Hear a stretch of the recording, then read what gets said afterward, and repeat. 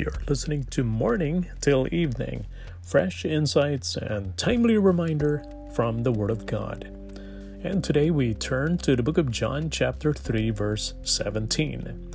God sent His Son into the world not to judge the world, but to save the world through Him.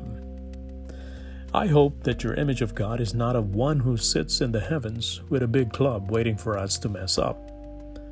You see, many people view God this way.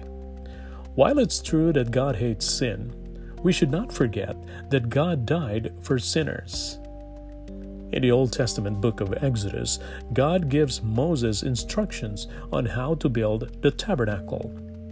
The Old Testament tabernacle would serve as a model of the true tabernacle in heaven. It's a picture of the true place of worship, described in the book of Hebrews, that was built by the Lord and not by human hands. That's in Hebrews chapter 8, verse 2. Now, in the inner court behind the veil of the wilderness tabernacle was a small wooden chest covered with pure gold. Two cherubim facing one another, also made of pure gold, stretched out their wings above the mercy seat. Between the wings of the cherubim above the mercy seat is where God's presence would dwell. There, God would rule His people.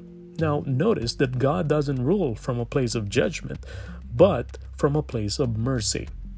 Because the purpose of God sending His Son into the world was not to judge the world, but to show mercy.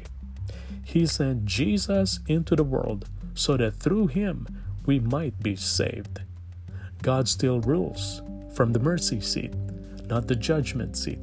God is not sitting on the judgment seat waiting for us to mess up.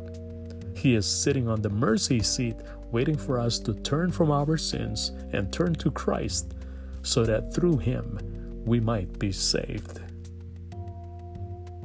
And that's morning and evening for today.